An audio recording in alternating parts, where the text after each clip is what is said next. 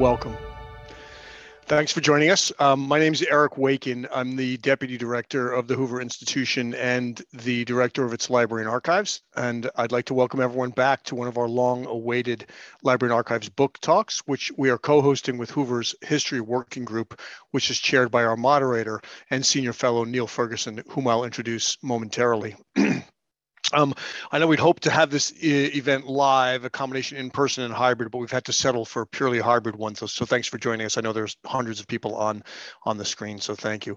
Before I hand things over to Neil, I'd just like to mention that this month actually marks the founding of the Hoover Institution Library and Archives in its original incarnation as the Hoover War Library, the Hoover War Collection. On April 22nd, 1919, Herbert Hoover sent his wife, Lou Henry, a telegram stating that he would provide $50,000, today's purchasing power, roughly $850,000, to underwrite, quote, a mission to Europe to collect historical material on war, unquote. That was his deed of gift. That was the amount he gave. 15, 20 years before the National Archives were founded. We continue as a library and archive to realize his vision in our second century by collecting, preserving, describing, and most importantly, making available the most important historical material on war, revolution, and peace in the world. And I'm glad that our speakers have made use of our archives and many other archives for their research. I want to thank the Board of Overseers of the Hoover Institution. That's our board of directors, and other donors, without whose financial support, nothing we do would be possible. I know several members are on the Zoom. And also I want to thank our director, Condoleezza Rice, for her support, not just of the library and archives and our programming, but even more importantly, for her support of history as a subject, as a vocation, and as something done in a deep and systematic and substantial way that the people who are going to be presenting today, Brendan Sims, Charlie Lederman, and Neil Ferguson, do in their lives. Really important. Now let me introduce our moderator, Neil Ferguson. Neil is the Milbank Family Senior Fellow at the Hoover Institution, also a Senior Faculty Fellow at the Belfer Center for Science and International Affairs at Harvard, where he served for 12 years as the Lawrence A. Tisch Professor of History. He's the author of 16 books and many more coming, including The Pity of War, The House of Rothschild, Empire, Civilization, and Kissinger, the Idealist, which won the Council on Foreign Relations Arthur Ross Prize. Over to you, Neil, and thank you. Well, thank you very much indeed, Eric, and thank you for your leadership at Hoover, and especially for all the work you do at the archive. I like to remind people that the proper name of the Hoover Institution is the Hoover Institution on War, Revolution, and Peace, and we're very busy indeed revitalizing the study of those things at Hoover on the basis of classical historical methods, reading the sources in the archives. The Hoover history operation beyond the archive has really two wings. There's a Hoover military history working group led by my good friend Victor Davis Hanson. And then there's the kind of civilian version, the more recently founded Hoover history working group, which I lead. And in a way, I'm kind of guilty of being an imposter, because this is as much military history as it is anything else, as we're talking about the pivotal moment of World War II. So forgive me if I'm not Victor, but I'll do my best to stand in for him and for military history generally.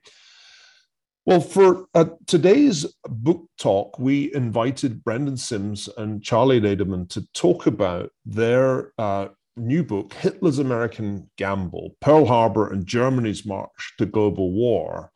And I'll kick the questions off in just a moment, but we're eager to get your questions too. And the best way of getting them is if you use the Q&A Zoom feature, which you'll find down at the bottom of your screen, and post your questions there. We will not probably get to all of them, but we'll certainly do our best to get to some of them. Now it's my role to introduce our speakers. Brendan Sims is director of the Center for Geopolitics and professor of the history of European international relations at the University of Cambridge. He's the author of at least 8 other books, including The Struggle for Mastery in Germany, Unfinest Hour, Britain and the destruction of Bosnia, 3 victories and a defeat, the rise and fall of the First British Empire, more which there isn't time to list. His co-author, Charlie Lederman, is a research fellow here at Hoover, but most of the time he's a senior lecturer in international history at the War Studies Department at King's College London. His first book, Sharing the Burden, was published not so very long ago. He and Brendan have formed as co-authors. In 2017, they published Donald Trump, The Making of a Worldview, which tells you that these are historians after my own heart. They are not confined to one narrow area of specialism, but are happy to range broadly and indeed to write about contemporary politics. Before I pose my first question, I thought I would just quote myself rather egotistically, quote my blurb about this book. All too often, I wrote, historians narrate the past as if the end were preordained at the beginning, but history isn't a novel or a play. It's more like a big game in which the difference between victory and defeat depends on split-second decisions and hair's breadths. In Hitler's American Gamble, Brendan Sims and Charlie Lederman grippingly retell the story of 5 days that not only shook, but also shaped the world. The days between the Japanese attack on Pearl Harbor on December the 7th, 1941, and Hitler's declaration of war in the United States on December the 11th. All students of both World War II and the Holocaust will learn, as I did, from their careful use of neglected documents and their attention to counterfactuals that for contemporaries were at least as likely as what actually happened. Charlie, Brendan, welcome to this Hoover Book Talk. Let me start the ball rolling by asking you, Charlie, the obvious question. Why did you decide to write this book, and why did you decide to write it now? Thank you so much for the introduction, and thank you to Eric as well. It's been a pleasure to be here at Hoover this past year. Brendan and I, as you mentioned, Neil, have written books together, but we also have taught courses together. And that's really where this book emerged from. We taught a course on the geopolitics of the 20th century. And when we were teaching our students, we were discussing with them what it must have been like to be in the White House on the evening of December the 7th, 1941, what it must have been like for President Franklin Roosevelt. And so I just wanted to start with that thought experiment for all of you who are joining us, and thank you for joining us today. I want you to put yourself back in that position as a fly on the wall in the White House on that evening, because President Franklin Roosevelt had just received news of the shocking and devastating attack on Pearl Harbor, although the details of that destruction are as yet unclear. But for more than a year, Roosevelt had been trying to educate his fellow Americans about the threat posed by Nazi Germany. He'd established the United States as the arsenal of democracy, providing aid to Britain and latterly the Soviet Union in that struggle against Germany. And that's not to say that he had been blind to the threat from Japan, but he had evinced comparatively less concern about Japan. The focus was very much on Germany as the greater strategic threat. But now, on December the 7th, the US found itself at war not with Germany, but with Japan. And Roosevelt was in a very, very difficult political situation. He couldn't preempt Hitler with a declaration of war. At least he didn't feel that he could, because of the huge political risks involved, that those in the country associated with the America First pressure group and others who had been long-standing non-interventionists would see him as trying to manipulate the situation to bring the US into the war in Europe as well. So he's in a very difficult political situation. The intelligence material that he is receiving suggests that Germany would join a war against that the US and Japan were involved in. But it's slightly conflicted, and also Hitler's behavior is not so easy to predict. Roosevelt's speechwriter, the playwright Robert Sherwood, would say at this time, and he met with Roosevelt frequently during these days, that despite Hitler's pledge to the Japanese, it wasn't clear that such bourgeois instincts that Hitler would be willing just to act because he promised to do so. So the Americans couldn't be sure exactly how the Germans would react. And so if you were on the wall, if you were listening in on these conversations, Roosevelt was having meetings with Congress and cabinet about this, but the focus is very much on Japan. He's trying to bring the conversation back to the threat from Germany, but most of the questions that are coming at him are about Japan.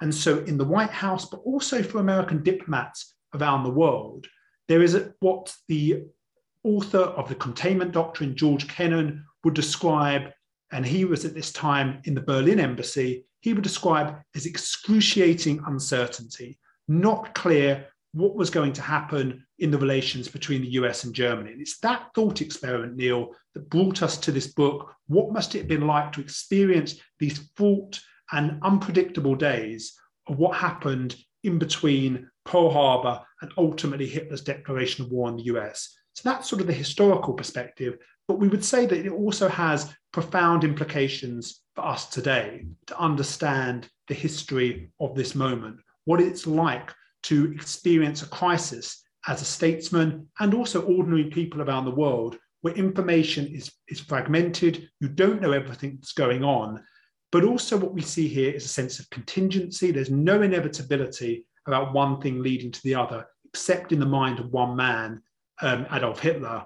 But a lot of the questions that we deal with today, and we can get onto those a bit later when we look at the sort of contemporary resonance of this, questions of logistics, supplies, defense aid to allies fighting against an authoritarian regime, dictators dominating countries that provide threats, but also in two different regions, both in East Asia and in Europe, and whether the United States will be sucked into foreign wars. These are big questions that were the case in December 1941, but are also relevant to us today. So that's sort of what came to us, how we got to this topic. Johnny, I seem to remember a threat to play a clip, which always makes me nervous because of its technical downside risks. Is that something you want to do now, or do you want to save it until... I'll maybe do it for a bit later. Very good. In that case, I turn to Brendan now. Brendan, you and I were once upon a time colleagues at Cambridge, and it was almost always German history that we talked about. And clearly what's exciting about your collaboration with Charlie is that you bring to the topic a great knowledge of modern German history and great insight into Hitler's thinking. Now, we clearly have to understand Hitler's view of the United States, and it was something that he had views on. And yet, I think most people still are inclined to prioritize his concern with perhaps fear of the Soviet Union, because that looms so much larger in Hitler's thinking from Mein Kampf onwards. So help us think about, well, Hitler's worldview, which is something you've written about. Was his main preoccupation the threat of Bolshevism, or should we really give more attention to his view of the United States? Thank you. Hitler certainly worried about Bolshevism and the Soviet Union, but we tend to see this as a dominant consideration, I think largely for teleological reasons, because we know the outcome, we know what happened between 1941 and 1945, and we, in a sense, extrapolate backwards. But it's our contention that that actually distorts Hitler's worldview, because the way Hitler sees Bolshevism and the Soviet Union, Bolshevism is more of a disease. It's something that weakens Germany and indeed other countries in the face of the real threat, which is Anglo-America and international capitalism.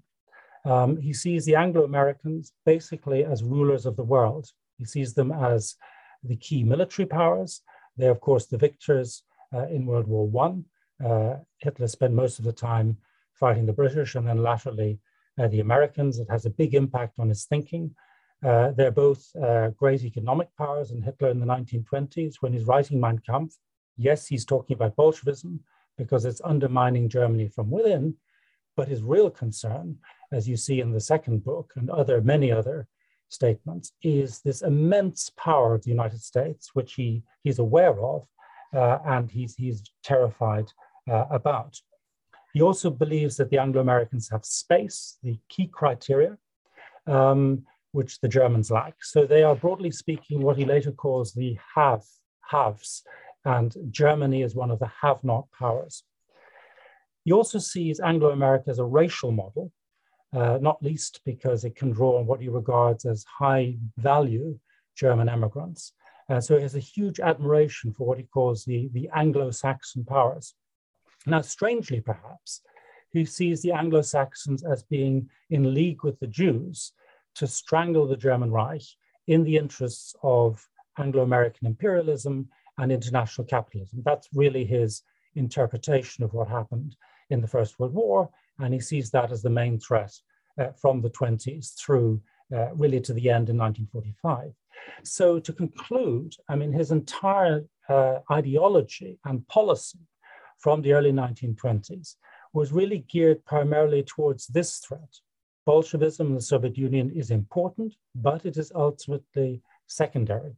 And his declaration of war on the United States on the 11th of December 1941, which you mentioned, and which of course is the focus of our final book chapter, that was in many ways the culmination of his whole career.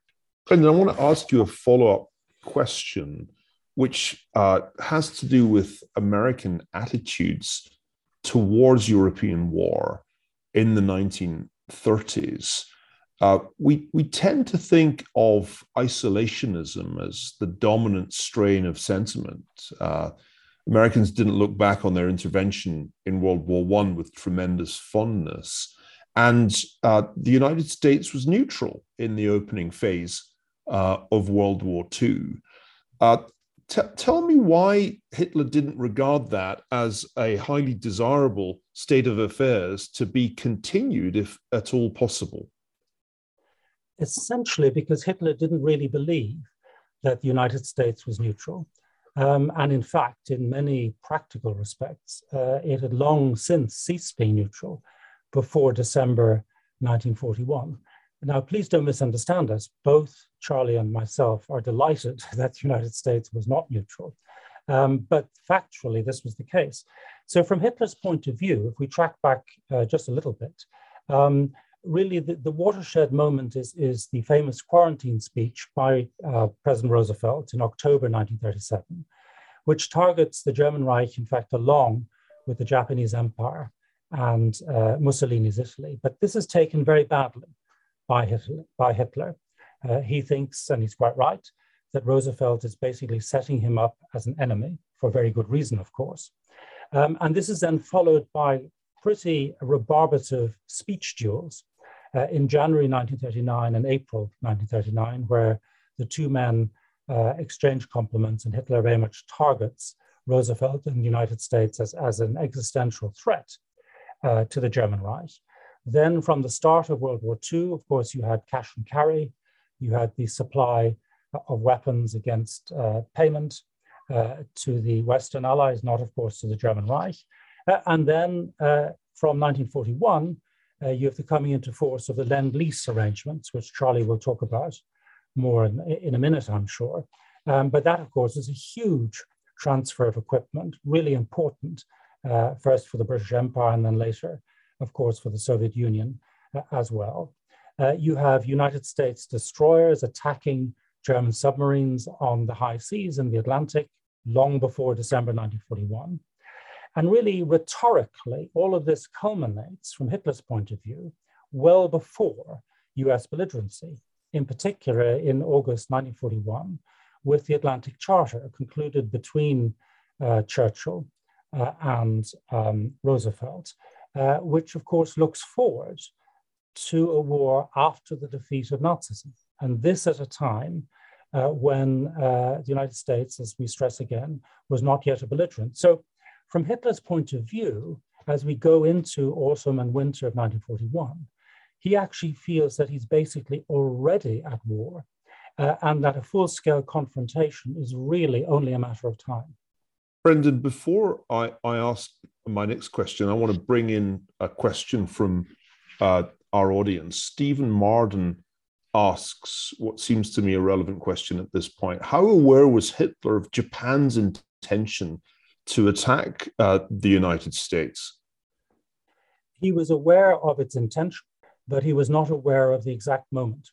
And we know that because of his utter surprise and indeed delight when he gets news of the attack. The dramatic scene which we describe near the start of the book, where the news is brought to him, and then he immediately thinks that this is now what will give him relief, because what he really wants is for the United States to for the Japanese to tie down the United States and to a lesser extent, the British Empire in the Far East, so that he can exploit a very narrow window of opportunity to wrestle down the Russians, or at least to fight them to a standstill, create a consolidated economic area where he can survive the Anglo-American blockade, and then outlast, not defeat, but outlast both the British Empire and the United States. So he didn't know the exact moment, but he was aware of the general, of the intent, and encouraged it, and in particular encouraged them to attack the British and the Americans, and not the Soviet Union, which I think is further evidence for the fact that really they were his main target, the Anglo-Saxons and not the Bolsheviks. Let me turn now to Charlie for the next question. And it's one of the things I love about the book is that everybody has agency, and you're taking us inside the minds of the decision makers. Now, Roosevelt's motivations and thinking in 1941 are pretty controversial subject matter. There's long been a revisionist argument that it's actually Roosevelt who's the belligerent one, who's pushing Japan into an impossible situation, into a corner, partly in order to precipitate American entry into World War II. Charlie, what's really going on in Roosevelt's mind? And should we believe some of those more conspiratorial arguments that he kind of knew Pearl Harbor was going to come and quietly wanted it to come? Yes, but Roosevelt's mind has always been a very complex one for historians to try and navigate, because he doesn't share much of what's in his mind either on paper or even with his closest confidants. And most of his aides talk about this afterwards, that he likes the idea to emerge that he knew exactly what he was doing, but he's not necessarily willing to sort of share how he saw these things happening. And I think in relation to Japan, there certainly is a ratcheting up of pressure on them. But I think what's important to consider in relation to the revisionist argument is that the sense that a war with Japan will lead to a war with Germany, I think is erroneous. And Roosevelt does not necessarily see the two as being sort of inevitably and inexorably linked. So one of the things that I think is important to say is the degree and the capacity of the American Navy at this time. Roosevelt, who'd been Assistant Secretary of the Navy during the First World War, has a very close affiliation and a close love for the Navy. The idea that he'd be willing to allow it to be destroyed, I think, on an emotional level is very difficult, but also from a practical level. I mean, as soon as he hears of what happens at Pearl Harbor, he says to Eleanor Roosevelt just a few hours afterwards, I don't know how we would be able to enter into a European war now. We don't have enough Navy to go round to fight a war in the Atlantic and the Pacific. So practically, I think that would be very difficult. I think the second question comes back to intelligence. And as Brendan said, just as Hitler doesn't know where or when the Japanese will act, the Americans aren't aware of this either. The intelligence is not the intelligence that we will see it later in the 20th and early 21st century. What we see here is sort of raw digests being handed to President Roosevelt. It's not entirely clear what the Japanese are going to do, where they're going to act. And so that is very unclear. And then another aspect of this is whether the Germans will join any war that the Japanese and the Americans will fight. We have to remember the tripartite pact between Japan, Germany, and Italy commits them to go to war if one of them is attacked, not if they are the aggressor. And the intelligence that Roosevelt is receiving on this is very conflicted. Some intelligence is suggesting that the Germans will join a war. Others are really trying to emphasize that the Germans have no interest in a conflict with the United States. So it's very conflicted. And then the last aspect of this is how the American public would respond if the United States ends up in a war with Japan. We have to remember at this time, as late as November 1941, public opinion, according to most of the polls that come out in this period, only about 20 to 25% of Americans want to enter into a war with Germany. So it's not clear, as I mentioned at the beginning, that Roosevelt will be able to exploit a crisis in the Pacific to bring the United States into the war with Germany as well. And the British are also unclear whether Roosevelt even wants to. And one of Churchill's advisors at this time talks about the fact that American ships are being sunk in the Atlantic, and Roosevelt has done nothing to bring the US closer to an entrance into the war. The expression is used that Roosevelt is behaving like Hamlet, hesitating, unwilling to make a decision on this. So that I think that's sort of why the revisionist view, I think, doesn't quite stack up when we try to analyze it in terms of the detail. I want to bring in another question from the audience, and in doing so, encourage others to post questions using that Q&A function on Zoom. James Ronan asks, what were the debates among FDR staff in the 5 days in question? Were there any dissenting voices? Charlie? That's a very good question. So Henry Stimson, as the Secretary of War, is adamant almost straight away that the US can't allow this moment to slip, and that Roosevelt, when he goes before Congress on December the 8th, should also include Germany in the declaration of war.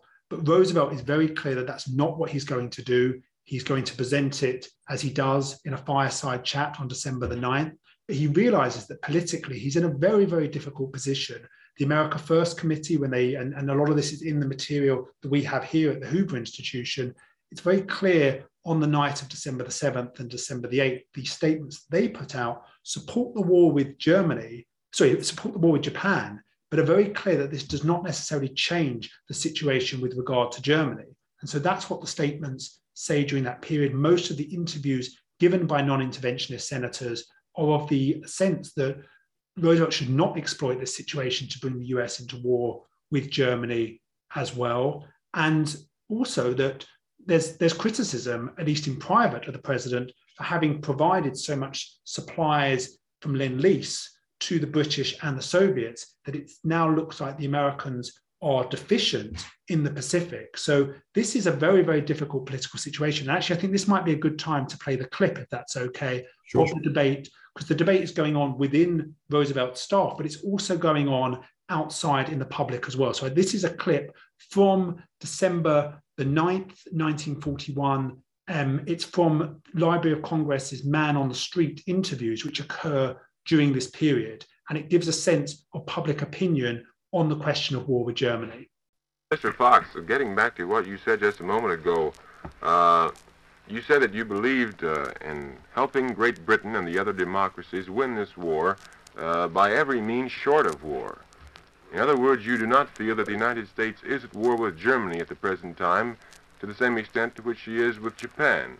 I would say morally, yes, but looking at the problem realistically and practically, I believe that as a military standpoint, it is far better to fight on one front than on two.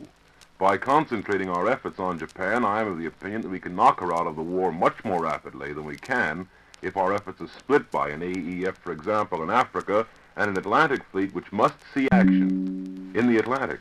Don't forget, that's just exactly what Hitler wants us to do. If we concentrate entirely upon Japan, then we must stop our flow of goods to Great Britain and Russia.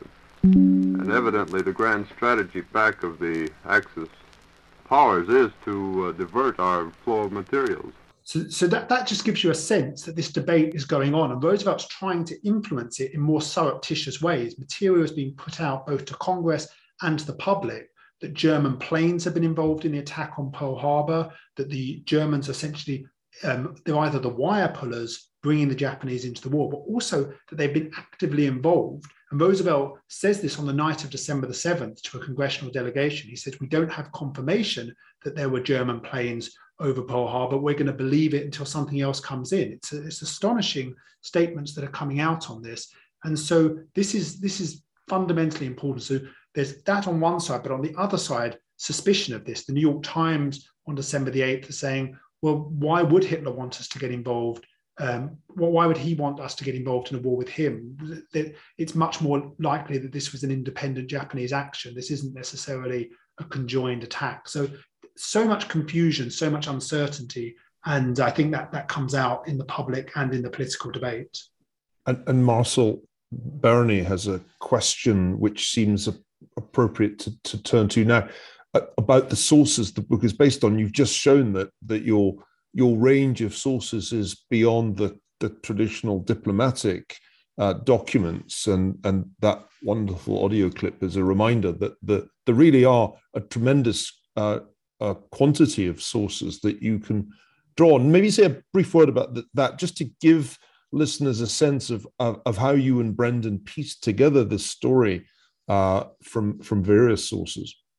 Yes, thank you very much. So we initially thought this was going to be a relatively short book. We didn't know how many sources we were going to find for a short period of time, but it quickly became clear just how much material there was, because this is very much a global history, global in the sense of the actors involved.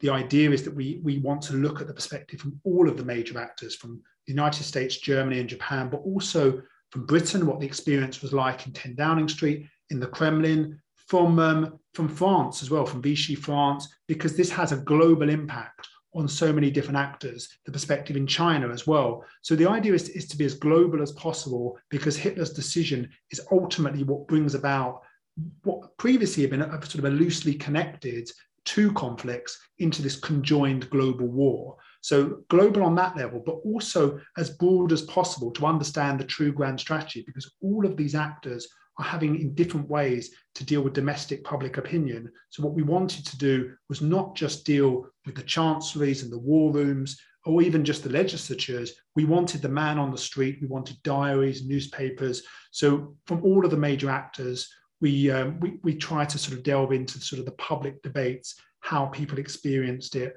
what they were listening to on the radio, what conversations they were having with their neighbors, just to give you a sense of just how uncertain and how difficult it was to sort of try and decipher exactly what was going on during these days. I want to talk about Britain and the Soviet Union because, as you rightly say, Charlie, part of the beauty of the book is you get a sense of the grand strategy of all the major combatants. Churchill later on made it sound as if Pearl Harbor was a terrific relief, and that he slept the sleep of the saved in the wake of that event. You say, not so fast, Winston. That wasn't quite how it felt at the time. Tell us more about that. Well, as you say, Winston Churchill's writing is so wonderfully evocative and so powerful that it has tended to sort of shape the historical perspective on this. Churchill's line of sleeping the saved and thankful, the sense that the US was in the war, as he says, up to the neck and into the death, so we had won after all. But if you actually look at the experience of the time, Churchill doesn't feel this great relief. He certainly hasn't slept the sleep of the saved and thankful. Anyone who sees him across these days describes him as looking completely exhausted. Anyone who heard him on the radio says that he sounds shattered. But it's not just in terms of the sleep, it's also his actions during those days as well. He's determined to rush to Washington, D.C. as soon as the attack happens, because his concern is that the US is going to focus completely on Japan and on the Pacific and leave the British alone, other than with the Soviet Union, to fight against the Nazis. So there is an element of relief, because his great fear was that Britain would fight against Japan and Germany on two fronts without the United States. At least the Americans are in the war in the Pacific, but they're not in Europe. And the big question, as Brendan had mentioned earlier, is Lend-Lease. And I think this hasn't really come out to the extent that we tried to show in the book before, because on the night of December the 7th, an embargo is placed on Lend-Lease aid to the Allies. And as a result, material that's already loaded onto ships that was crossing the Atlantic and going to the Soviets through the Vladivostok route is ultimately just taken off those ships, and it's going to be sent to the Pacific. And the British and the Soviets have become totally reliant on Lend-Lease aid. So the problem that they are going to face in North Africa and in the Battle of Moscow is extremely profound. I mean, Churchill and his supply minister, Lord Beaverbrook, are being awoken in the early hours of the morning with aides saying they're taking the material off of the ships. They won't let them be unloaded at the docks. And there's a huge panic, not just on these questions, but also, and I think this is again a pressing question for us today, is vital in terms of commodities, chemicals, the sort of raw minerals that are dependent, that you require to fight these major conflicts. Britain has become reliant on the United States for that as well. And it's not clear that that material is going to come. And some of these materials are things which, if Britain doesn't get this, then they're not going to be able to build their own planes and tanks, let alone receiving them from the United States. So Churchill is panicked and in these days desperate to get to the United States. And Roosevelt initially is not very keen to have him because the sense is this will look politically extremely dicey. If Churchill turns up in Washington while it's still unclear whether the United States will enter the war with Germany, again, this will look like Roosevelt's exploiting the situation to bring the US into the war with Germany. There's quite a large upsurge in anti-British sentiment that had occurred throughout 1941. So to understand domestic public opinion in the United States, and Churchill does understand it, but he realizes that actually the situation is extremely precarious. So certainly not someone who has this triumphal relief that he later writes about. Another thing that you show is the kind of internal debates going on in London. My favorite character is, in a sense, the anti-Churchill Alan Brooke, who's chief of the Imperial General Staff. And you have a little vignette where you show what Britain's options were at this point. The Prime Minister, Churchill, you say, wanted to actually send the 18th Division to Malaya just after they'd arrived in Cape Town. Alan Brooke was alarmed at this idea, I'm quoting you here, regarding it as evidence of Churchill's lack of strategic forethought and propensity to work by intuition and impulse, in Alan Brooke's words. So in each of the capitals, there are really extraordinary debates going on about what to do next. And you really, I think, restore what's so often lost in the telling of the history of World War II, a sense of the sheer openness of the decision-making process. And that brings us to a very different decision-making environment, the one that was going on in Moscow. Brendan, let's turn to the Eastern Front. I know we've got an eminent historian of Eastern Europe on this call because Norman Neymark has posted a question. We'll come to that in a minute. Before we get to that, can we talk a bit about the situation on the Eastern Front and what exactly is Stalin thinking? He's got, of course, the Wehrmacht perilously close at this time. And then he's getting information about the Japanese move. Help us reconstruct the thinking in his mind and the options that the Soviets had. Well, Stalin is both relieved and perturbed. He's relieved in the sense that the intelligence that he got somewhat earlier in the year, in the summer and autumn, from his master spy, Richard Sorge in Tokyo, that the Japanese were not going to attack him in the Far East, not least because they got a bloody nose in 1938 and 1939 when they had tried that. So that it was welcome news that the Japanese had attacked the Anglo-Americans and not him. On the other hand, there was anxiety. And the anxiety is to do with what Charlie's already referred to, which is the possible diversion of Lend-Lease supplies. Because at the time we're talking about, not only was it planned to send supplies via Vladivostok, later it would come through the route that had just been opened through Iran, but there are already supplies coming on the Arctic convoy route. In fact, one of those convoys, PQ6, we describe in some detail as it wends its way with a precious cargo of aircraft and tanks from Iceland, where it assembles, to the Soviet Arctic ports. And we know very well that Stalin was concerned about this because his ambassador to the United States, the new one, Maxim Litvinov, arrives that very day in the US and meets with US leaders, including Roosevelt. And one of the first questions he asks is, are we going to continue getting our equipment now that you're fighting the Japanese? And he gets a somewhat unreassuring answer, which is on the lines of, we'll continue sending you tanks, but maybe not aircraft, which is surely not what he wanted to hear. And of course, this matters intensely because, as Charlie said, Lend-Lease material and indeed British material is vital. Aircraft being used in the defense of Leningrad, as we show, British tanks being used in defense of Moscow. And indeed, so anxious were the Soviets about this that they actually had a series of frequently asked questions for their propaganda companies to respond to queries from the troops. And one of them was, now that the United States has been attacked by the Japanese, won't we get less equipment from them?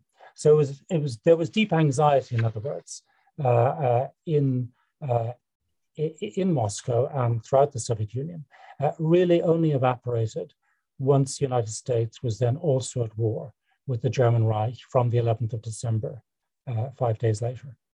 And that brings us to Hitler's decision, and it's a chance for me to bring in Norman Naimark, who asks, I'm curious how one comes to a firm conclusion that Hitler's warlike goals were more focused on the US than on the Soviet Union. Clearly, there's evidence on both sides of the question, but what are the conclusive factors?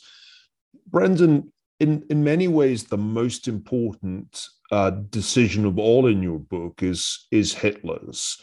And a number of other members of the audience have asked about that. For example, David Walker asks, do you think in the end Roosevelt could have persuaded Congress to declare war on Nazi Germany without a German declaration of war on the United States? So we are, I think, here at the crux of the matter. Why does Hitler do it? It's easy for historians who haven't delved as deeply as you to say, well, this was his greatest blunder. What an act of madness. How do you think about this, and how should we think about Hitler's decision? Well, thank you very much. And thank you also to Norman Naimark for his question. And of course, I'm very familiar with his books, which I've used on many occasions. I think the way in which we know that Hitler's main focus is Anglo-American, and then, of course, particularly the United States, rather than the Soviet Union, is because it's really the focus of his ideology and then his strategy, in the sense that he always regards the British Empire and the United States as subjects, and the Soviet Union in the end as a space, as an object, which is to be controlled and to provide the German Reich with the resources to fight Anglo-America and the space to settle Germans, to raise a race which he hopes will be fit to take on the Anglo-Saxons. So that's in strategic and ideological terms, that's how we know it. In military terms, we know it because, contrary to myth, most of the time, most of the German war effort was devoted to fighting the Anglo-Americans. We get focused on soldiers, on manpower, maybe on tanks. But of course, this is a war of machines. Stalin said it as much, and he was very clear that the United States was the main industrial power. And when we look at the proportion of the war economy devoted to fighting, on the one hand, the Soviet Union, and on the other hand, the Anglo-Americans, with a brief exception between, I don't know, say June 1941 and perhaps March 1942, the majority and ultimately the vast majority of the war economy is devoted to fighting the Anglo-Americans. And all the statistics on that, you will find in Phillips O'Brien's excellent book on this, who's crunched the numbers. When we come to why Hitler takes this decision, it is indeed a blunder, as it turns out, but our argument is that it is not an insane move. It is a calculated risk. It is a decision taken by a man who believes that he is going to confront the United States in any case, and that he is in fact preempting an attack from Roosevelt, who he believes, like President Wilson, the First World War, is just waiting for the right moment to attack when the US war economy is ready, probably sometime in the middle of 1942. And so his only hope is to let loose the Japanese on the US and on the British first, and then to find, as I said earlier, that sort of narrow path by which he can hold off the Soviet Union and create this sort of blockade free space, which will enable him to survive, not to prevail, but to survive. What would have happened had Hitler not declared war on Roosevelt? Would it have been difficult for Roosevelt to declare war on Hitler? I'm sure Charlie will have something to say about this as well. It seems to us very likely that he could not have done it without really damaging the internal American consensus. And even a delay of a few weeks or a few months would have quite substantially changed the course of the war, because as the Japanese were advancing in the Far East and the situation got worse, it would have made it even more difficult for Roosevelt proactively to bring the United States into the war. So that would be our response on that. Thanks, Brendan. And Charlie, can I hand this one to you? We're now into the fascinating realm of counterfactuals, and I wanted to spend a bit of time on those because they're part of what I love about the book. What's your view? No Hitler declaration of war, no US declaration of war on Germany? I think what we would say is that this is not to say that there wasn't the possibility that would have existed after Japan's attack on Pearl Harbor, that the US and Germany wouldn't at some point have gone to war, that there was the possibility there. But the idea that this was inevitable, I think we take issue with. And also, I think what's clear here is the importance to Roosevelt of maintaining American unity. And you see this from his experience during the First World War, his experience of having served under Woodrow Wilson, and what happens to him over the League of Nations debate. Wilson is always hovering over Roosevelt. Quite literally, Roosevelt has a picture of Wilson in the White House that he constantly would look up at whenever he was writing state addresses and speeches. And the idea, and Robert Sherwood talks about this in his book, was that was an ever-present lesson. Don't get too far ahead of the American public. And it's clear at this time, if you look through Roosevelt's papers, if you look through all of the material at the Roosevelt Library, the importance that's placed on unity, on bringing a united country into war, just how controversial it was for American troops to again fight on European soil. And if Roosevelt was going to do it, he needed a united country behind him. And the influence of America First comes from that, the sense to which he doesn't want to bring the United States into the war where there's going to be criticism of that decision. And we see across this period, even for many of those who say, and that has sort of become the myth, that isolationism collapses overnight on December the 7th, 1941, Arthur Vandenberg's famous line. If you look at what Vandenberg's writing in private at this time, there's certainly no indication that isolationism has collapsed overnight. He still believes that he was correct even after December the 11th. But at this time, the emphasis is very much on Japan, and Germany is barely mentioned. Herbert Hoover, who is writing at this time on December the 8th, 1941, to Robert Taft, says that he thinks that Roosevelt's speech on the 8th is an excellent speech because he limits the declaration of war. He says that he knows that Roosevelt's advisors are pushing him to declare war, as Hoover says, on the whole world. But ultimately, Roosevelt had resisted this, and Hoover is still hopeful that that can be prevented. The US will fight a more limited war. And so this is the sort of the fight that's going on in this period. Will the US fight sort of this broader war alongside allies, or will it fight a more limited, almost an America First war that would fight against the enemy that had attacked it, and that would be the focus of its perspective. And as Brendan said, the most important thing, even if the possibility exists that at some point the US and Germany would have ended up in conflict, timing is so critical within this. Timing is so critical for the British and for the Soviets, the war in North Africa and in Moscow. And if, as is likely, and this has continued for weeks or potentially for months, if that had prolonged the supply crisis that occurs during these days, and the British and the Soviets hadn't got the American materiel that they needed, then the consequences for their war efforts would have been grave. And I think that's an important thing to bear in mind.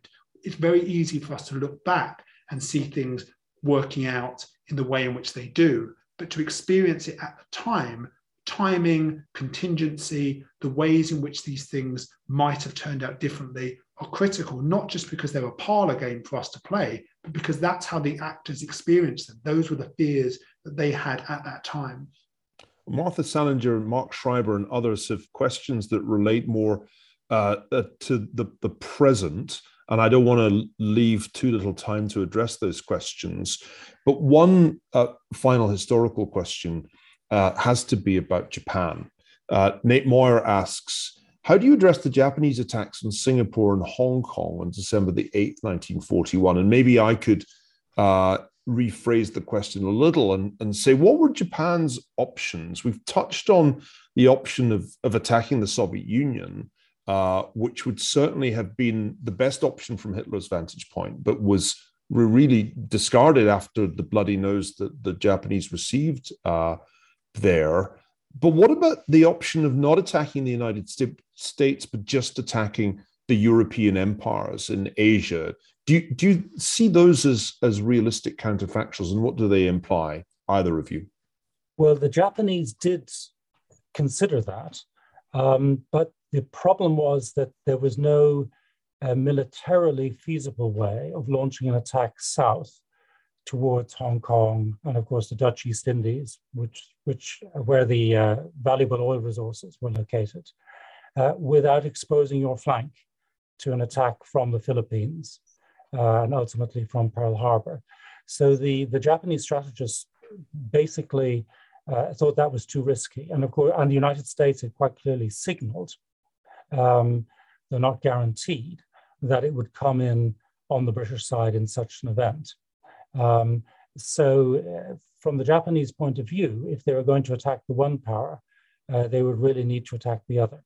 Attacking the Soviet Union would not actually have appealed to Hitler.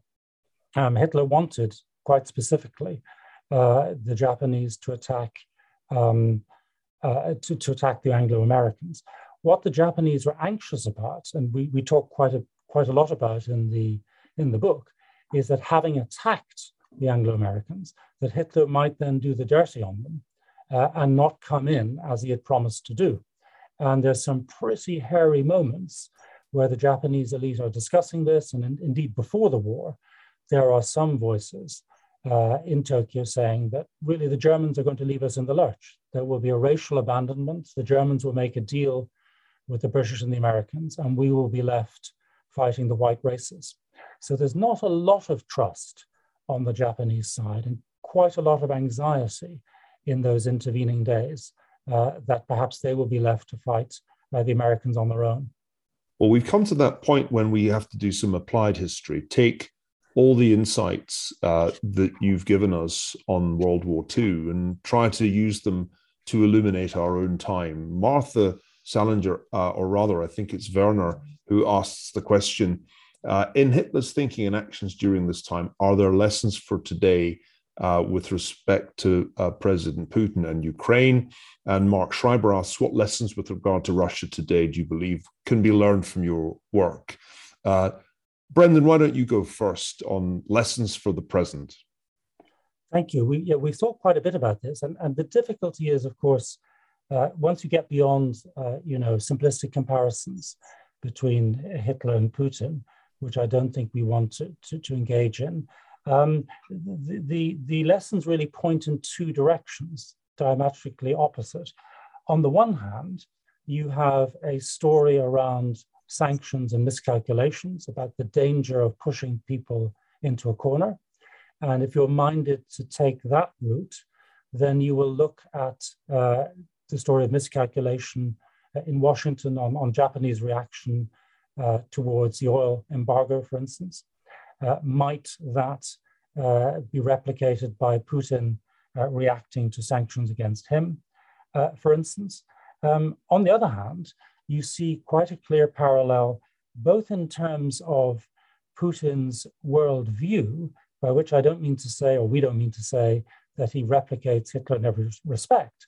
But there is a parallel in the sense that both men regard the Western world with suspicion. They see themselves as being pushed out and isolated by what both of them call Anglo-Saxon powers. That's quite a strong trope in Russian rhetoric, including Putin's. And so that they are part of the have-nots, and that they need to fight their corner and resist the West. And indeed that they are in some important respect already at war with the West. So this is a theme we mentioned leading into December 1941, that Hitler believed that he was already fighting a proxy war against the United States. And we see in Ukraine today that in Putin's mind and in the rhetoric of the regime, we see them saying things like, we are already now in a proxy war with the West. I happen to believe that supporting Ukraine militarily is the right thing to do. But we need to be clear about the kind of resonances and anxieties that also triggers in Moscow. So those would be some of the parallels I see. There are further ones to do with Lend-Lease, which has just been, of course, gone through the US Senate yesterday, but I'll leave Charlie to talk about that. Yes, Charlie, give us a sense of the implications of the book for the contemporary world as you see them. Yes, well, I think Brendan has dealt with the Russian angle, I think, very effectively. But what I would say is that what's important here is that the US again faces revanchist powers challenges in both Europe and in Asia. And the debate, as it occurred in 1941 and before that, as in today, is where does the US devote its resources? Should the focus be on the challenge coming from Europe or from Asia? Obviously, the actors are different, their relative powers are different, but that's an important one to bear in mind as well. And I think I wanted to talk a little bit about the East Asian aspect of this, because there's always been this emphasis on the idea that power transitions come when you have a rising power that's looking to supplant the hegemon at the top. And there's quite a lot of literature on this in relation to China emerging as the world's #1 power and the United States, the challenge that provides. But I think what's important about the book and about the history of this is what happens when a rising power basically reaches its limit, and the possibility that, as Germany found in 1941, as Japan did, that they're not going to rise peacefully, or they're not going to be able to rise without enraging and arousing the hostility of the #1 hegemon in the system. And then there's a sense to which, how do you respond? And again, this comes back to questions of timing, that the Japanese and the Germans both saw these narrow windows of opportunity where if they allowed the situation to continue, then the situation would become worse. And ultimately, they needed to act because of that. And there were some signs, and Hal Brands at Johns Hopkins has written quite a bit about this, the ways in which the Chinese are perceiving things in a very similar way today, that the situation is going to become worse. And the argument could be made from the Russian perspective that this was the time to strike, because if they didn't, then in the years to come, the geopolitical situation for them would be worse. And it comes back to questions of resources as well. Whereas for the Japanese in 1941, it was oil. For the Chinese today, it could be semiconductors. It could be the question in Taiwan. And so these are important questions, these windows of opportunity that powers see in order to establish their place in the sun. That's an important question.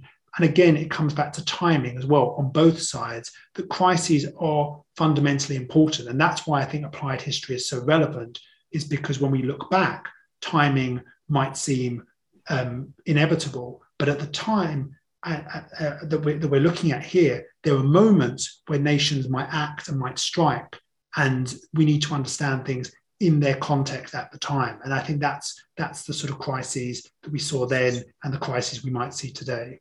Well, timing is indeed everything in history, as in Zoom calls. We are now coming to the end of this session, which I've certainly enjoyed enormously. It only really remains for me to thank you both, to thank Brendan Sims and Charlie Lederman for this terrific presentation and discussion. The book, once again, is Hitler's American Gamble, available in all good bookstores. I want to thank everybody who's joined. We've had a terrific turnout for this event, and it's great to see some Hoover colleagues on as well. We very much hope you enjoyed the discussion. With that, I will leave you and thank our speakers once again for a terrific show. Thanks, everybody.